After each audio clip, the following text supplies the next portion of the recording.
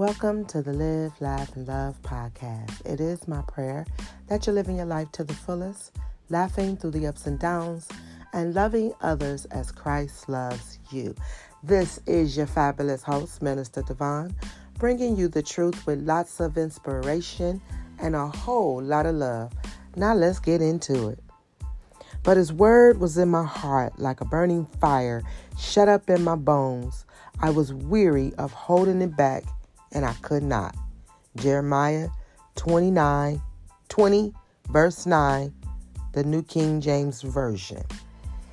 In the scripture, God gave a promise to Jeremiah that he would become a great prophet and speak to the nations. But Jeremiah was young and afraid, and he didn't see how it could happen. He started telling God all the reasons why it wouldn't work out. He would say, God, when I get up to speak, people mock me and make fun of me. I'm young, I'm tired, I'm intimidated.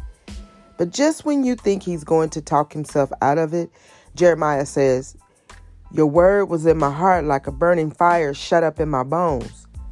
What he was saying was, God, I may not see how it can happen. All the odds are against me. But this promise, you put it in me, it won't go away. It's like a fire. It's alive. I can't get away from it. You may be at a place right now where you could easily give up on what God has placed in your heart. But just like Jeremiah, there's a fire that is shut up in your bones. When God promised you will not die, and you got to understand that. You can try to ignore it. You can try to talk yourself out of it. Your mind may tell you that it's never going to happen, but deep down you're feeling a stirring, a burning, a restlessness. That's the promise God has put in you. He loves you too much to let you be average. He's going to push you into greatness. Get ready, because the gifts, the talents, the skills, the ideas, and the unwrapped potential are about to come forth. But think about this. Our lives needs to be inspired, infused, filled with God's goodness and gifts every day. One of the main reasons we lose our enthusiasm in life is because we start to take it for granted, and we take for granted what God has done for us. Don't allow your relationships with him to become stale or your appreciation for his goodness to become common.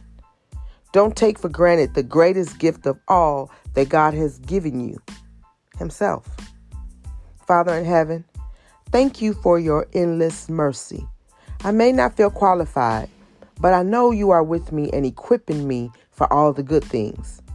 I declare that your truth is like a fire shut up in my bones. I will speak it forth and see that it comes to pass.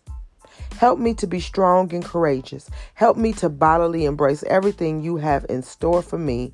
In Jesus' name, amen. Now go out there and let that fire that's shut up in your bones, let it be seen for the world to understand who God is and to know him. Until next time, live your life to the fullest, laugh through the ups and downs, and love others as Christ loves you.